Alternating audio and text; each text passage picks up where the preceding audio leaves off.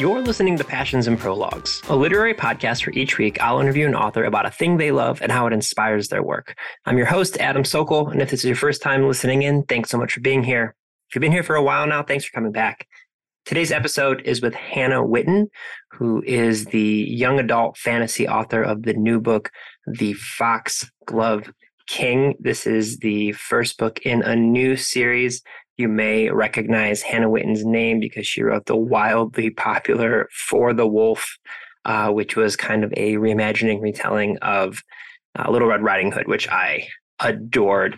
And I loved The Foxglove King as well. It is the beginning of a epic fantasy series, and it's all about this young woman named Lore who has the ability to kind of deal with and handle death. There's these drugs that connect people to death and make them feel like close to death without actually dying, and all these different things going on. And it's just a very lush and incredible world that she's built out. And there is a heist involved and all sorts of great stuff going on. You're going to absolutely love the book. Our discussion today is another one about musical theater. I think one of the things I've discovered while doing this podcast is that a lot of people are just like me and they grew up loving musical theater. We specifically talk about her attempts and ultimately failures to get into musical theater herself, as well as her lifelong love of various shows and the things that she's most excited to listen to today. I think you're really, really going to love it. I had a joy with this conversation. Anytime anyone wants to talk musical theater, I am on board. Before we get to that, I want to give you a book recommendation and then let you know how you can get a hold of me. I just finished Heart That Works by Rob Delaney. It's a very quick read. Rob Delaney is a comedian and a comedic writer and actor, perhaps best known for the show Catastrophe. His book is all about one of his young sons who unfortunately passed away from pediatric brain cancer when I believe he was 3 years old. So it's very heartbreaking, but I just love the way that Rob handles it in the sense that he openly talks about his emotions, and it's not one of these books where he feels like he's at peace with it. And so he wrote this story. He's still very angry about it. And I think that's something that, you know, anytime anyone loses something important in their life, it can cause you to feel anger. And you always read these books where people say like, oh, I'm at peace, or it's cathartic, or, you know, I now understand that it's actually good for me. He's not doing that in this book. He's just basically saying like, I'm pissed off. This sucks. I hate this. But he's also just very open and honest about all the things that he misses. And it's a beautiful story. So highly, highly recommend it. You will probably cry, but it's, like I said, a very quick book and it's very impactful. If you want to get a hold of me, you can always find me at passionsandprologues@gmail.com. There you can email me any ratings or reviews you leave of the show, and I'll give you some customized book recommendations. You can also always send me your passions, the things that you're super passionate about. And once a month, I send out a random bookshop.org gift card to anyone who has done that. So thank you for everyone who's been doing that. I really, really love reading those. You can also find me on TikTok and Instagram at Passions and Prologues, where I do book recommendations all the time. So, okay, that's enough housekeeping. I am so excited for you guys to check out this discussion with Hannah Whitten, author of the just released The Foxglove King, on Passions and Prologues.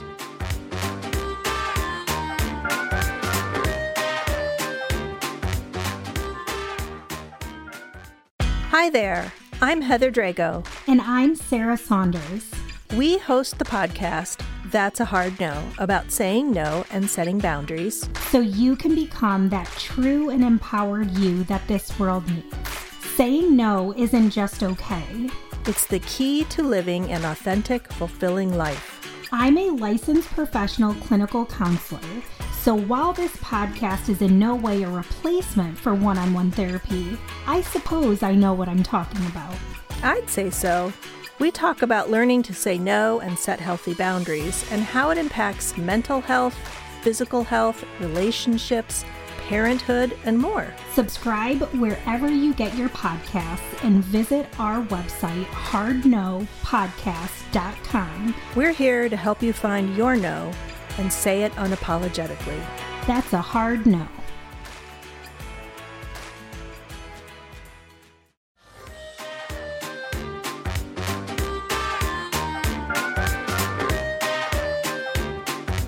Okay, Hannah, what is the thing you're super passionate about that we're going to be discussing today? I love musical theater. Yes. You said this right before we started recording, and I literally said, "Stop! Don't say anything else." I want it all to be like authentic. So, let's get into it. First things first. Like, when you say you love musical theater, do you mean like you love performing? You love watching? Like, give me your all of it. Yeah, all of it. That was like my first thing whenever I was a kid. And I was one of those kids that was privileged enough that my parents spent like a lot of time and money trying to find what my thing was. Like they kept putting me in like a bunch of different sports, which never really panned out. Tried me like on a bunch of different instruments, and I just never found something that I really latched onto and was like, yes, this is it. This is what I want to do. Until I was in third grade. And I had always been like a really dramatic kid. And my mom was like, I heard that they were doing auditions for Annie at like the community theater. Is that something you'd want to try? And I was like, yes, absolutely. So third grade me auditioned, and I was almost Annie. I was like in the like the smaller like audition group that they were making Sing Tomorrow and all that jazz. I didn't get Annie, but I was one of the orphans that like had speaking roles and a solo and stuff. So I thought that I was hot shit. And that just kind of started. After that, I auditioned for literally everything that came down the pike. Like that was just the most fun experience, and really I just latched onto it really hard. So I did that. I did theater from then until I was like 16. And the only reason that I stopped is because we moved away, and the place that we moved to didn't really have like a theater program. So I would have kept doing it if I could have. Okay. I love this so much. So I went to a very small Catholic school. I was actually the last graduating class before it closed, which is hilarious. But like, I am the youngest of 4 kids. So it's one of those schools where like, as the youngest of 4, all of the teachers knew who I was. Like, they called me Little Sokol. Like, they didn't even call me Adam. They just like used Lil. And but because of that, I was basically like indoctrinated is a hilarious word to talk about a Catholic school, but I got like exactly. I got like indoctrinated into just like the really awesome community of this school. And part of it was, despite being small, they had an incredible auditorium, and most years they had an amazing theater program because they had a lot of very talented theater people. So like when I was really, really little, I went and saw my sister's friends in like Godspell and Joseph and the Amazing Technicolor Dreamcoat. Or like I saw my brother in, I think he did like Bye Bye Birdie. And like when I got to high school, we did Cinderella. I got to play the Herald. So as like a 17-year-old, I got to wear canary yellow tights. Rodgers and Hammerstein and Cinderella. Yeah. So like canary yellow tights. I got to do like the first solo, and like again, like not a great singer, but I could do it enough. But like I know exactly what you mean. And then like since then, it's just been like watching theater and being obsessed with it. So I know. Yeah. So what anytime I see live theater, I cry just because I'm just like, everyone is so talented, and it's just embarrassing for everyone who's like around me. But it's just like from the first like overture, I'm just like tearing up already. Everyone's like, are you okay? No, I'm not. I'm never okay. It's like, did you hear that? It's an oboe. Oboes are so beautiful. So what are some of the shows that you like find the most joy in, or that you enjoy the most? So the ones that I performed in, and like, I cannot stress enough that this was like a very small community theater. So like we did a lot of shows that were kind of like knockoff versions of Disney movies. Yeah. Like, I don't remember what the name of the company was. I'm sure it's whatever was like the rights could be bought the cheapest. But we did Sleeping Beauty, and I was like the Maleficent-esque character who had like a different name and stuff. And that was super, super fun. And that was my first, like, I think I was a freshman in high school. like 8th grade freshman, somewhere around there. But that was my first like leading role. And I had a really great time with it. My last role that I did before we moved was I was Belle in Beauty and the Beast over the summer. And that was the first time that we had done like shelled out to get the actual like Broadway script. So it was like the real show. Uh-huh. So we were all very excited that we were doing something with like an actual orchestra and not like canned music over the stereo. So I loved performing in those, but as far as like ones that I've seen, I have like a list of shows that it's like my list of shows that make me very mad that I did not continue to pursue theater. Mm-hmm. And it's like Heathers is number one. Yeah. The music is just incredible. Hadestown is another one that we listen to in the car all the time because like my husband never performed in musical theater, but he's always like enjoyed it, which is great. Then I can listen to all the soundtracks in the car. I was obsessed with Phantom of the Opera as every like 16-year-old who came out and was even vaguely adjacent to any musical theater program was when like the Gerard Butler movie came out. I was never a great soprano, but God, did I try to sing along to that particular soundtrack. But I love all of it. And just, yeah, the amount of people who like, you can act and you can sing and you can dance, that just seems unfair, but like, keep going so I can watch you. Yeah. There was a previous episode of the podcast, it was a while back now, but Kaylin Bayron came on and we were talking about Phantom of the Opera specifically. Yeah. She's phenomenal. And I can't remember if I told this on that episode. So if I did, listeners, I'm sorry. I'll be brief. When I was like 4 or 5, I think, might have been a little bit older, but my parents took all of my siblings and I to Toronto. Like we got to see Phantom of the Opera in Toronto with like the, I think, original cast. I don't know. It was a very big deal. And I, at the time, did not understand the concept of musicals. And so like after the second song, which again is like the whole thing is songs, I leaned over to my mom and she like, to this day, my mom remembers this. I leaned over and I was like, when are they going to stop singing? And this like, she just, in about 2.5 hours. Exactly. Yeah. Like I didn't understand the concept of any of it. And like, it's since come to be one of my favorite musicals. Like he's like any person of a certain age, but that certain age can be like 28 to 50. I feel like they were like interacting with Phantom. It's so funny to me, like the way that depending on like what your first exposure to that show was, like how you react to the stage version. Because I have like a similar story where for my 16th birthday, I didn't want a big party or anything. So my mom took me to New York and we saw Phantom of the Opera, and it was just me and her for like 2 days. It was super nice. But my exposure to the show at that point had been the movie, where it's like Gerard Butler being real sexy as the Phantom, and that's what I was expecting. The stage show is not that. Like, the Phantom is like real creepy, and there's like not any. They do not try to like make it hot at all. And I was like, I mean, okay, like I'll roll with this interpretation, but I have some critiques.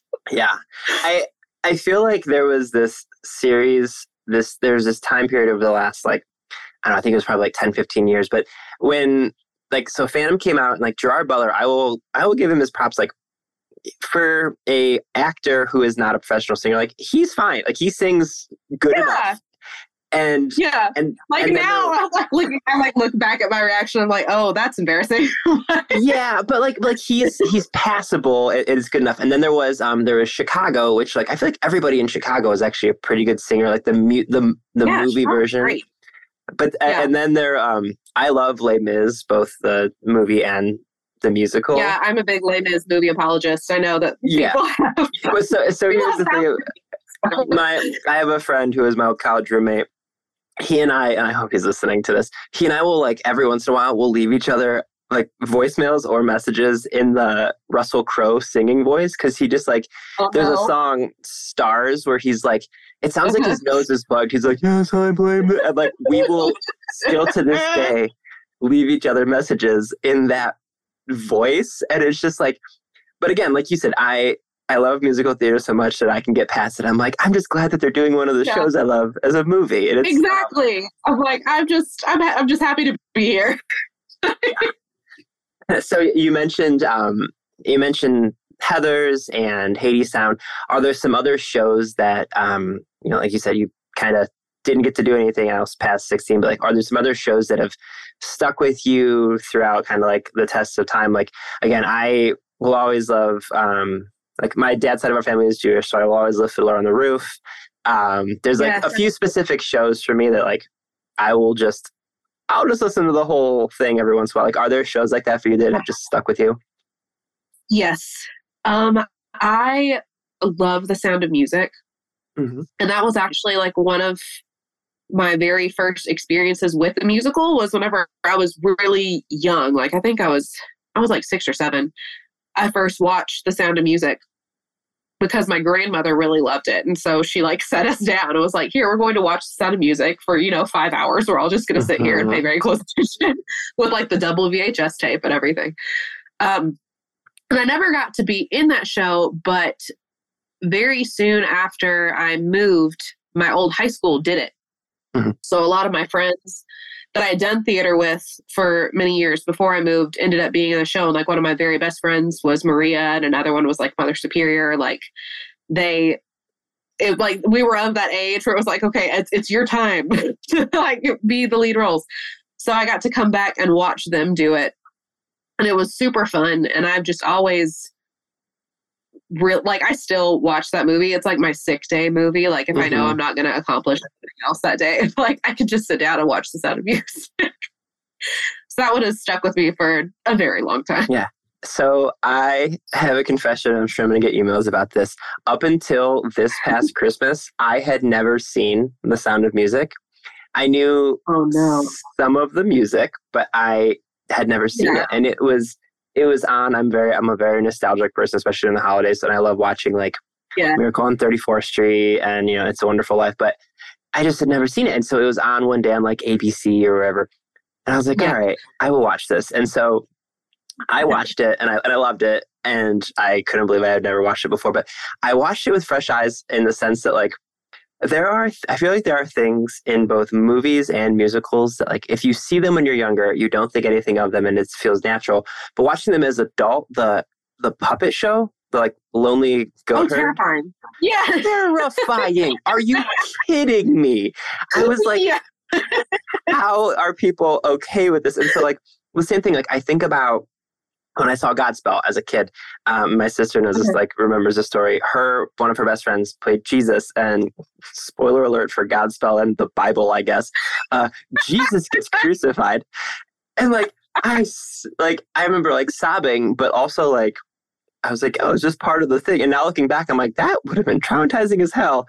Much like these, much like these puppets. Like I just remember watching it in real time, and I was like, so everyone over the past like 50 years has just been cool with these terrifying goat puppets. Like I'm not. These awful puppets. Yeah. We were willing to overlook it for young Christopher Plummer. Yeah. So are there a multitude of those? Yeah. Are there other examples of that? You mentioned going to New York to see Phantom, and I'm really lucky here in Cleveland, and I know I've mentioned this a few times on the show, but Cleveland has, outside of New York, we have the largest theater district in the country, which...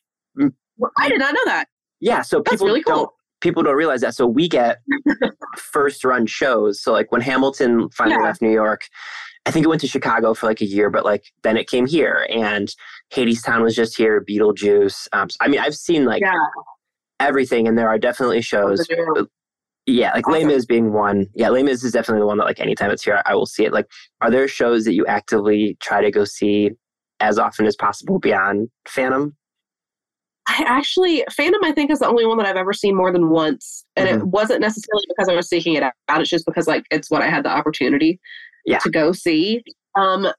I recently saw Les Mis. I take that back. I've seen Les Mis more than once too, but one production was like not really a community. Like it was a professional theater, but it wasn't like a Broadway caliber. Yeah, like a regional type of a thing. Yeah, and it was really good. And so I've seen that one twice. we haven't had the opportunity to go very often. Like, we're very close. We're in Nashville. And so they often will have like traveling shows come through, and we try to go whenever we have the opportunity, but we also have small children. So we don't have the opportunity to live far away from all sets of parents. So we don't have the opportunity as often here recently. But our daughter is just now like getting to the age where I think she would be able to like sit through it. If we took her to see like The Lion King or something like a Disney property, she would probably be able to sit through. So we're going to try and do that sometime this year. There's a Frozen musical. Yes. And she has expressed heavy interest. I bet she has. Musical, yes. I have less heavy interest, but I'm like, listen, if it'll get you into it, we'll go. And her school, like the community theater around here is pretty good, and her school will like, they go see the shows in like the fall that they do. So she's had exposure to it, has already been like, I would like to do that. I'm like, all right, well, give it a go. That's like one of those things about the small high school that I went to that I'm really thankful. Like, I still talk to a lot of people that I went to high school with, which is wild because I'm in my late 30s. But because it was so small, like I was captain of like the baseball and football team. I was in student government, and like also I got to be roles. Yeah, and it's like, so like when I tell people that, it makes it sound like I'm very impressive. I'm not. It was a tiny school. Like, I was a good athlete, and I was willing to make a fool of myself so I could be in the theater program. Was really all it was. But like, because of that, it was cool because like when we were like, when even as like incoming freshmen, if you had that like interest, you could, like you said, like you could go on and be, maybe you'd be in the chorus as a freshman for, Gentlemen Prefer Blondes or something. And then you could like within a year or two, you would have like an actual role that was, engaging, and you got to speak and things like that. And I will say it's still had an effect on me. Like to this day, I obviously the musical theater aspect, but like the storytelling parts as well. So I'm curious for you, like how has musical theater had an effect on your storytelling process? I find myself, especially if I'm writing like a conversation, I try really hard to like have the like motion beats in between a conversation. I see it very clearly in my head. And sometimes I will try and like act out the facial expression that I feel like someone would be making to like hearing this conversation. So I feel like it's a very similar process to what I would do like whenever I was figuring out like learning my lines and how I was going to, act these scenes. I use a very similar process whenever I'm like blocking a scene with characters in a book. And it's weird actually how similar the two processes are. Honestly, I know what you mean, because thinking about your new book, The Foxglove King, like I'm thinking about, there's like one of the first scenes in the movie, it's basically like on the outside of a, like these two people have a conversation. It's like one of like the first things that happen actually. It's like on the outside of almost like a stoop. And it does feel very like, I know what you mean. Like it does feel very like blocked in a way. Like now hearing you talk about this, I definitely know what you mean, and about how they like the way that they converse back and forth almost feels kind of lyrical. Like it definitely like, there's like beats, and it's weird how similar it feels to be like sitting down and trying to figure that out versus like going to a blocking rehearsal and figuring out how you're going to move around the stage, because it's essentially the same thing, just you're writing it instead of performing it. Yeah. Do you try to make your stories kind of, because I think one of the things I love about musical theater, especially, and like even plays, like there can't be really any wasted or like throwaway scenes. Like it's almost like a middle grade book in the sense that like it has to be moving the plot forward at all times because people are watching it. There's no time to like, it's not like a movie where like you could stand up and like go grab a glass of water, or like, and there are sometimes in books where you're like, okay, what is the point of this scene? But like for you, do you think about like when you're, in addition to like the blocking aspects and the conversation, do you think of stories in that same way, or am I just like totally projecting onto you? Like, no, I definitely do. I try not to have any filler. Like everything that, and especially since like the books that I've published up to this point have all been part of a series. there are sometimes things that are in one book that don't have a payoff within that book. Mm-hmm. So like there'll be things I'm sure that like might feel like filler, but I promise it's not. It's like everything that I try to make sure that everything that I include is pointing towards something. And like giving you a clue to round out either the world or the character or the plot, and just make it so that whenever you arrive at like the big moments and the climaxes, that you can kind of trace your way back and see all the things that were leading you up to that point. Yeah. Which is very similar to like a play or a musical, just like because what you were saying, like you'll have time to sit and just add stuff for the sake of adding stuff. Like it's all there to serve a purpose. Yeah. And it's actually, I'm glad you mentioned your previous books, and we're going to get to the Foxglove King in just a minute here. But like, I was joking. I told you one of the, like your publicist, Alan, who I've known for a very long time, she was the one, like she kept sending me like, you need to read this book, you need to read this book. And I don't know, like there was something that like sparked in my brain. I was like, wait, Hannah Whitten, I know that name. And then I was like, oh my God, True for the Wolf. Like, so that was like my first, I was like, no, this is the book. I was like, oh my God, oh my, that's her. So I want to ask, because one of the things you mentioned, like to thinking about musical theater and different shows, even like an example like Into the Woods is somewhat adjacent-ish in the sense that it's a fairy tale story. So for you, like what made you want to, because I've talked to a lot of people who have done like fairy tale reimaginings, retelling, like these, and I always think they're incredible types of stories. So for those first few books, what made you want to pick like Little Red Riding Hood as sort of a jumping off point?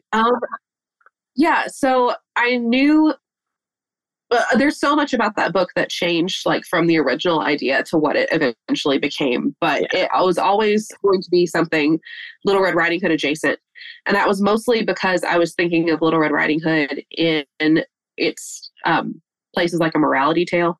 It's one of those very old fairy tales that you can very easily kind of trace what it's trying to teach you in its original form, which is a lot about like purity and sexuality and staying on the path, not straying from where you were told to go.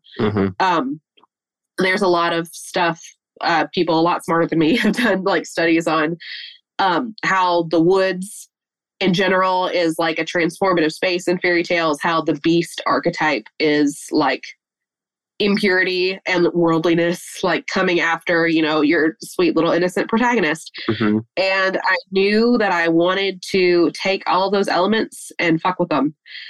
And make something that was about choice and bodily autonomy and discovery of yourself within like romance and sexuality and things of that nature. Kind of the ingenue becoming the beast situation. So it was mostly the themes of that fairy tale that made me want to play with it. And I will say, for anyone who hasn't read those books, for the Wolf and For the Throne, buckle the hell up and do not expect it to be fair. Like, don't expect like, oh, I know the story of Little Red Riding Hood. Like, just get ready. I just wanted to, like, I don't know. I loved those books so much. And then for the Foxglove King, like, oh, you're welcome. For the Foxglove King, like, obviously, it's a departure. Maybe I don't know, but that's not like pulled from other stories, is it, or am I misreading? No, it's its own thing. And that was very much by design. I think every author kind of, you always have that fear after you've done your first book, your first series. It's like, what if this is the only thing I could do? So I wanted to like purposefully do everything different. So like, in the Wilderwood duology, they were very limited cast, very kind of self-contained settings. So for this one, I was like, okay, I'm going to make a big world. It's going to have a map. We're going to be in like a castle. There's going to be a bazillion people all over the place. And then I was like, what have I done? So it was certainly a learning experience to go kind of make that 180 and decide I was going to do something that felt completely different. But it's it's been good so far. Yeah. It's been good to see myself. Yeah. Well, I mean, I was fortunate enough, like I told you, I got a copy of it before it's come out. We're recording this in February. The book comes out in March. And when people hear this, the book will be out. But it's so good. And it's so, like, I love how it, you're welcome. I love how it plays with death and like kind of like commoditizing death in like this really intricate and creepy way. And you're right. I do love that it's very, it is very sprawling, and it is very, like, you have built a whole world. So for you, how did that feel coming from, like you said, coming from a story that, well, not like contained within a fairy tale, there were things that you knew you needed to kind of have in place, like the woods and these different aspects. So taking that and then being like, oh, actually I'm going to build a whole universe. Like, what was that experience like for you? Daunting. Very daunting.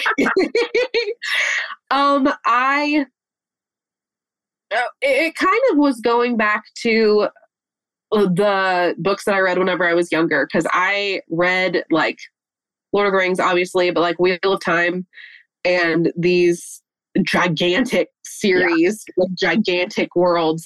And for a long time, I thought like that's what fantasy was, especially adult fantasy. And I mean, I think there's, still people that think that, but so whenever I was writing Wolf and Throne particularly, I knew that I wasn't doing that, and felt a little bit self-conscious about the fact that I wasn't doing that, and about the fact that it was so kind of self-contained. So I wanted to like just give it a shot and see if I could do it. And I remember I had started the book a while ago, actually. Like, it was the book that I was writing when Wolf sold. Mm-hmm. So I had written like the first half of it, and then, ended up putting it to the side because I had to work on Wolf. And then ended up coming back to it and be like, I think that this is like the thing I want to pursue after this series is over. So I had like Auvergne and Delaire. And then I was like, and I know there's stuff outside of that I'm going to have to address eventually. Mm-hmm. So I sat down and I drew a map for the first time. And I remember just being like, staring at the blank piece of paper and be like, how does one do this? And just kind of like drew some squiggly stuff. I was like, there's a country.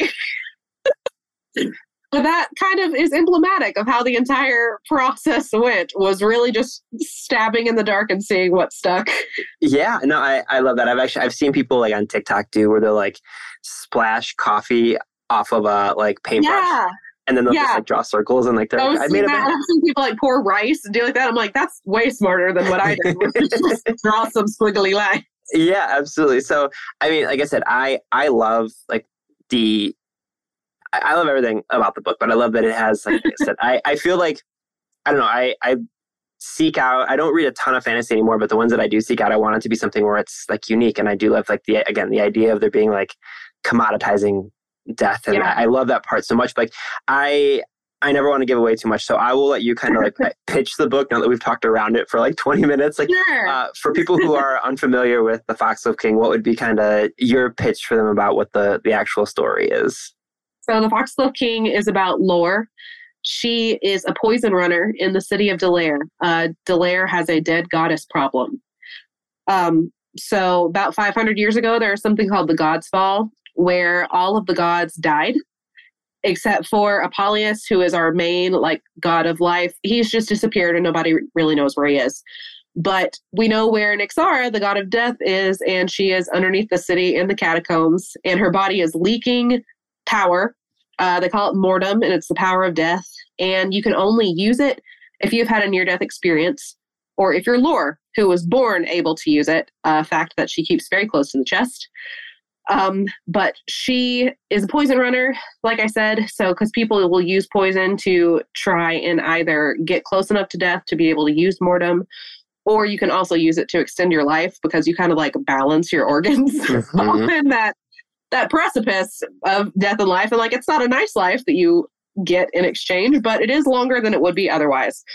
So Lore is doing pretty okay for herself, living under the radar, because being able to use mortem, unless you are one of the people who was appointed as able to use it, is illegal, until she accidentally raises a horse from the dead, as one does. Who among us has not accidentally raised a horse from the dead?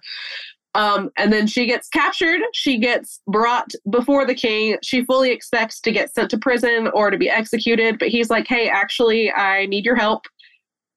There is, as you know, an empire on our border that is a breath away from invading. There are mysterious deaths happening all over the edges of the country. We need you to be able to raise a body and ask it what's happening.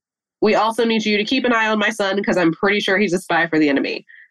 So Lore finds herself within the court of the Citadel with Gabe, who is a surly one-eyed monk that is also a duke. And they're trying to keep an eye on Bastion, who is a really cool, like, pansexual Playboy prince who doesn't care about anything except actually he cares about everything very, very much. And chaos ensues. Chaos ensues is the right way to end that. I'm always so impressed by, like, this, the way that you built out the story there. Like you said, there's a sprawling kind of like inter-kingdom potential, like, things going on. You've built out literally hundreds of years of history. There's a magic system. There's a massive cast of characters. When tackling a project like this, where did the story originate with, like, an idea of the magic, an idea of the character, an idea of the setting? Like, there's so much that could be an entry point for this. So for you, what was it? I have a very specific entry point for it, and it's a weird one. So the idea for the story came about from me getting extremely angry at the rise of Skywalker. I will explain how this happened. Okay, so I remember after seeing it, I was explaining to my poor husband, who, like, was not as into the sequel trilogy as I was, but, like, he was along for the ride, you know?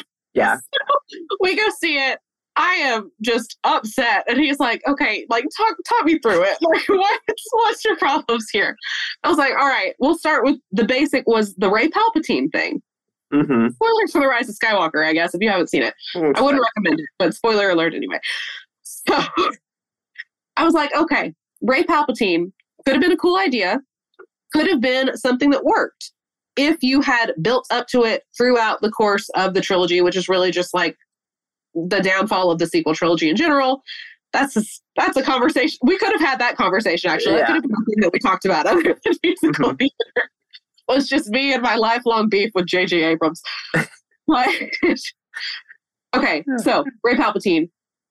And I remember explaining it to him, and, like, my brain was going a million miles an hour. And I was like, you know, I think that this could have worked as the middle installment of a trilogy, but it doesn't work as the last one because if you had done it as a middle installment and had Rey actually, like, turn and, like, give into her dark side and had that be a thing, then it could have worked. But there's just too much packed into this last movie that didn't make enough sense because it wasn't established earlier.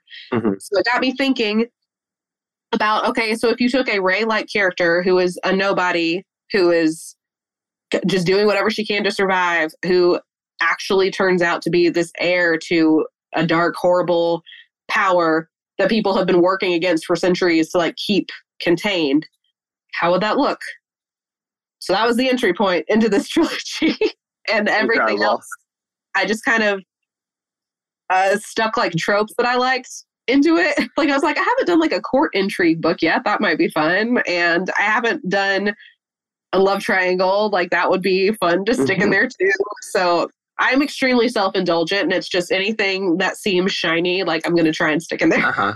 Well, I mean, I will say again, having read it, it all works. It all fits together. It all works. I love that asking people what they're like, just much like how I love asking people what they're passionate about is so much fun for me. Asking people what their entry point to a story is great because it's never what I expect. No, it's generally something just wild. Yeah. Oh, that's so fantastic. Okay. So I always end each show by asking the author who is on for a recommendation of some kind. It can be a book. It can be, I've had somebody, my first guest recommended a protein powder because she talked about powerlifting. I had somebody recommend just going for a walk. I had people recommend, like, specific TV shows. Anything you want to recommend. Yeah. Anything you want to recommend. Again, it can be a book, but any recommendation you would like to give. Okay. I am going to recommend a podcast. Yes. It is called Mabel. Mm-hmm. And I do not recall like what network it is with or the name of the creator because wow, I am woefully ill-equipped. But if you search like Podcast Mabel, it should come up, and it is an audio drama that is about, it's like horror fairies, which is something I feel like should be explored more. And it's sapphic, and the prose is really, really beautiful. I think there's like 3 seasons out right now, but I love it, and I listen to it over and over again. So highly recommend. It's very, very good. I am literally, is it by Becca De La Rosa and Mabel Martin? Yes. Okay. It is so creepy. I have rarely so quickly looked up something that a guest has recommended. Oh my, it says a podcast about ghosts, family secrets, strange houses, and misconnections. Oh my God. Yep. It's like, so the premise is like, this girl is a home health nurse, and she's a live-in home health nurse with this elderly woman that lives in this huge sprawling manor. And she is talking about her granddaughter named Mabel and like how she wants to reconnect. And so she starts leaving, like it's told through a series of voice memos essentially, where she keeps calling Mabel and like leaving messages like, hey, your grandmother gave me this number. She's not doing well. She would really like to speak to you, but she can never actually get a hold of Mabel. And things just start getting weirder and weirder and weirder. And as she discovers like something is not correct here. It's so good. I am on board. That sounds fantastic. Hannah, your new book, The Foxglove King, is so freaking good. This was so much fun. Thank you for joining me today. Thank you for having me. I had a great time.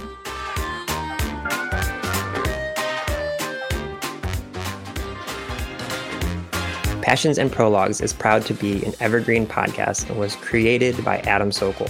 It was produced by Adam Sokol and Sean Rule Hoffman. And if you are interested in this podcast and any other evergreen podcast, you can go to evergreenpodcast.com to discover all the different stories we have to tell.